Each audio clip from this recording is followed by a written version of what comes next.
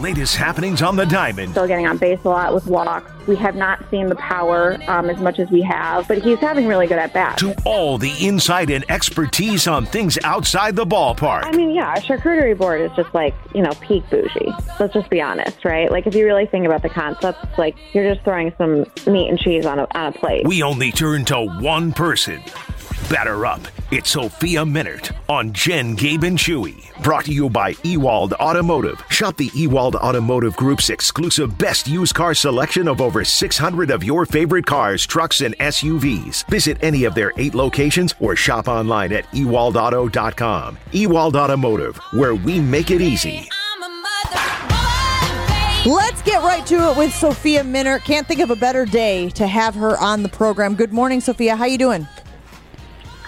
Hi, doing all right. How are you guys doing? Well, we've been talking about the Brewers an awful lot this morning. To me, it was like the perfect storm of suck yesterday when it comes to being a Brewers fan, because you're reeling from the Hader trade. Devin Williams steps in front of his locker and makes some comments that people were led to interpret as, oh no, they've lost the clubhouse. You lose to the Pirates, and oh, by the way, you didn't get a bat at the trade deadline. So it kind of felt like one of these days where Brewers fans were big mad. So let's go to the Devin Williams thing, because I think people were interested in hearing what he had to say. Do his comments indicate to you that this clubhouse is now lost as a reaction to the Hader trade? No. I think people need to understand that, look, it's an emotional day. And yesterday was the first time that, the team was back together. The team was off on Monday when we all got the news about the trade with Josh, and, Josh left Pittsburgh later that night to get to San Diego. And this was the first time that the team was, together in the clubhouse again.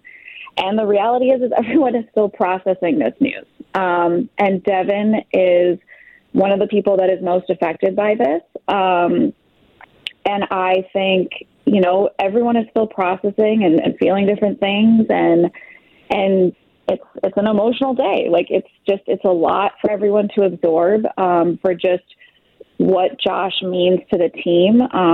Obviously as a closer, as an all-star, but also recognizing he's been in the organization since 2015.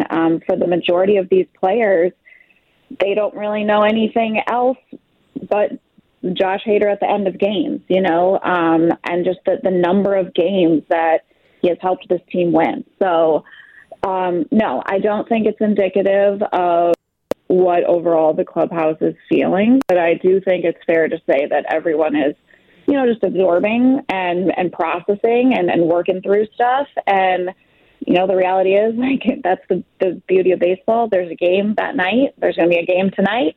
And there's going to be a lot more games, 2 months left of baseball left. So, yeah, I think, it was just a lot to process for everyone. Sophia, was there a player out there they were trying to land but just couldn't get it done? Yeah, I mean, David Stern said as much. They're not going to get into specifics of who they were pursuing. But when we spoke to David after the trade deadline had passed, just before the game started, he did say he was a little surprised at some of the players just across the league who, I think people were going to be moved that didn't ultimately end up being moved. And, David said that they were very active. They had a lot of ongoing conversations. They pursued different things, and things just didn't get across the finish line. And that's also something that happens in the trade deadline.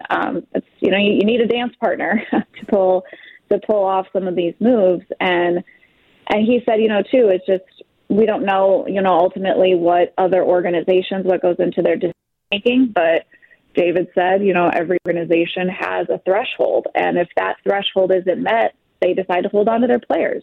And sometimes that surprises you, and sometimes the deal comes through. So, they're not going to get into specifics of who they were pursuing, but, David did say that they were very active and just ultimately couldn't get anything done. But when I look around, Sophia, and maybe they were pursuing somebody who didn't move, that we all thought would move, and ultimately didn't go anywhere and stayed put. But I look around, and other than Juan Soto, I didn't see any bat that moved yesterday that would drastically improve the Brewers' chances in 2022. Did you? Yeah, look, Soto was obviously the big piece there. And yeah, I think you're right. It's like it's not just the players that weren't moved. It's also you don't know the players that were moved to other teams that maybe they just didn't align on. That's also part of it. Sometimes you don't align on what the needs are. So, ultimately it just didn't come together. Soto was obviously the huge piece in the industry. We might not see another trade deadline, trade acquisition of that caliber for a really long time. A franchise perennial player like that. So, yeah, I aside from that move, I didn't really see any other really significant position player moves. Sophia Minnaert joining Jen, Gabe, and Chewy as she does each and every Wednesday during the baseball season. Sophia, I really like the message that Craig Counsell put out there, right? This is a team that has been very successful over the last 4 years, a perennial playoff team at this point. And he said, I think we've learned over the years that David Stearns is a pretty good guy to help us get to where we want, which is, of course, the World Series. Why do you think that the fan base is now turning on the franchise? Is it because they feel like Mark Atanasio isn't willing to spend money? He's more concerned about the bottom line and making money because it's an investment and it's a business? Or do they think that Stearns really didn't go out there and do his due diligence? Or that is it just simply that they traded Josh Hader? He's a fan favorite. They think gives them a better chance to win the World Series or at least get to the World Series than not having Josh Hader. And, there's just a lot of frustration going around. What do you think is the crux of why people are so angry about this? I think primarily it's probably the Hader news, right? I think that's just probably the most surprising part for fans, and maybe not necessarily just the fact that they traded him, but I think probably the timing, that it came here at the deadline, a first place team, even just swapping closers between two teams, let alone the top two closers in the National League. It's unique. It's something we have not seen happen in the league in a long time. Again, just Josh's track record and what he has meant. And we've talked about since the start of the season and even going back to last year. And you could dial it back even a couple of years, right? Like the bullpen and having Josh Hader and having a closer like that, pitching is the strength of this team. And so I think fans struggle with, first of all, change. Which I understand. It's a massive change. I totally understand when you lose a player that is an elite performer, is a fan favorite, is beloved in the clubhouse, has given the city so many incredible memories, right, and postseason runs and all of that. I totally understand how hurt they feel by that. And I also think it's the timing of it, of like, why now? Does this help us? Does this make the team better?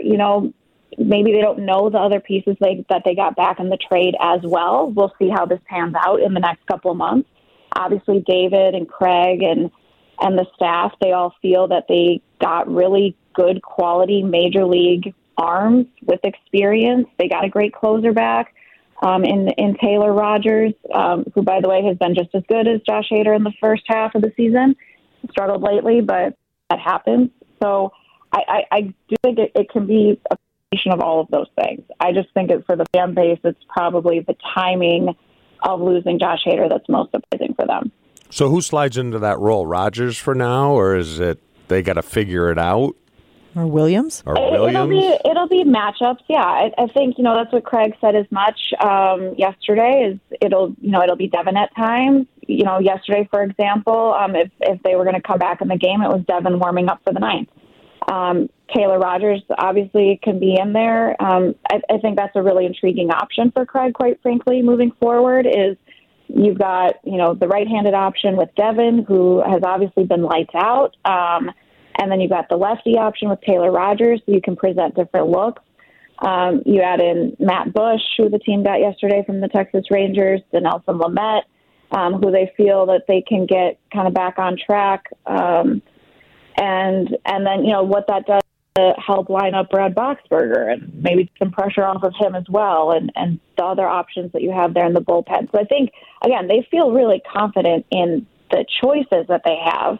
And I think we're all going to have to get used to, like, it may look different night to night, and it may not be the clean formula of Boxberger, Williams, Hader that we've all seen for the first half of the season, and even going back to last year. So it's going to be interesting, honestly. But I do think, like, if anyone, again, kind of pointing to David's track record, Craig's track record, this is where Craig excels, making those decisions day in, day out, going with matchups, maximizing matchups in the bullpen. Like, this is where Craig is at his best. Sophia, Freddie Peralta comes back tonight, making the start for the Brewers. What are realistic expectations for him for the first few starts he makes? I think that the timing couldn't be better for him to come back. He feels really strong. He came back earlier. I think what we all anticipated. He's been out since the end of May. He did have the 2 minor league rehab starts in Nashville. The last appearance for him on Friday was 52 pitches. And they had said all along, the goal was to get him multiple rehab appearances, get him up to 70, 75 pitches. So he's not too far off of that. He may be on a shorter leash tonight, just understanding, it's a long layoff for him since pitching a major league game. Obviously, AAA is very different than pitching in a major league game. So he may be on a shorter leash tonight, but I think just getting him back, getting him healthy, slotting him back in the rotation, what that can mean for the group moving forward. And also just it's Freddie, he's he just has such great energy. Just his smile back in the clubhouse, back in the dugout, what that does for guys. I think it's a great time to get Freddie Peralta back. All right, Sophia, before we let you go, you're going to have to pump the crowd up. You're going to have to give a motivational speech. Tell the Brewers fans out there why, there is still optimism surrounding this team. They are still a first-place team. They can still make a playoff run. Like, tell the people out there who have basically, shut down and said the world is ending because of the Hader trade and all the things that followed, that this is still a team worth investing in. No, it absolutely is. I mean, first of all, they are still in first place. I would point to that always. They are still in first place. They still have a great starting rotation. They've got really intriguing options in the bullpen. I mean, Devin Williams has been absolutely lights out with this streak of 30 consecutive scoreless appearances. And I think it's going to be fun to watch how this plays out. Like, there's 2 months left of baseball. They're in a pennant race. They have a chance to do something really special. They're going to have 7 more games against the St. Louis Cardinals. The next one's going to be next week. They still have a really good chance to win the division and get to the postseason and an expanded format, which is going to be fun for everyone. So, I do think, hang in there. I get that these are tough moves to absorb, but it's still a first place team. So I think there is still a lot of reasons to be optimistic. Sophia, we appreciate you today and every day. Thanks for hanging out with us here on Jen, Gabe, and Chewy. We'll talk to you again soon. All right. Thank you. Have a great day.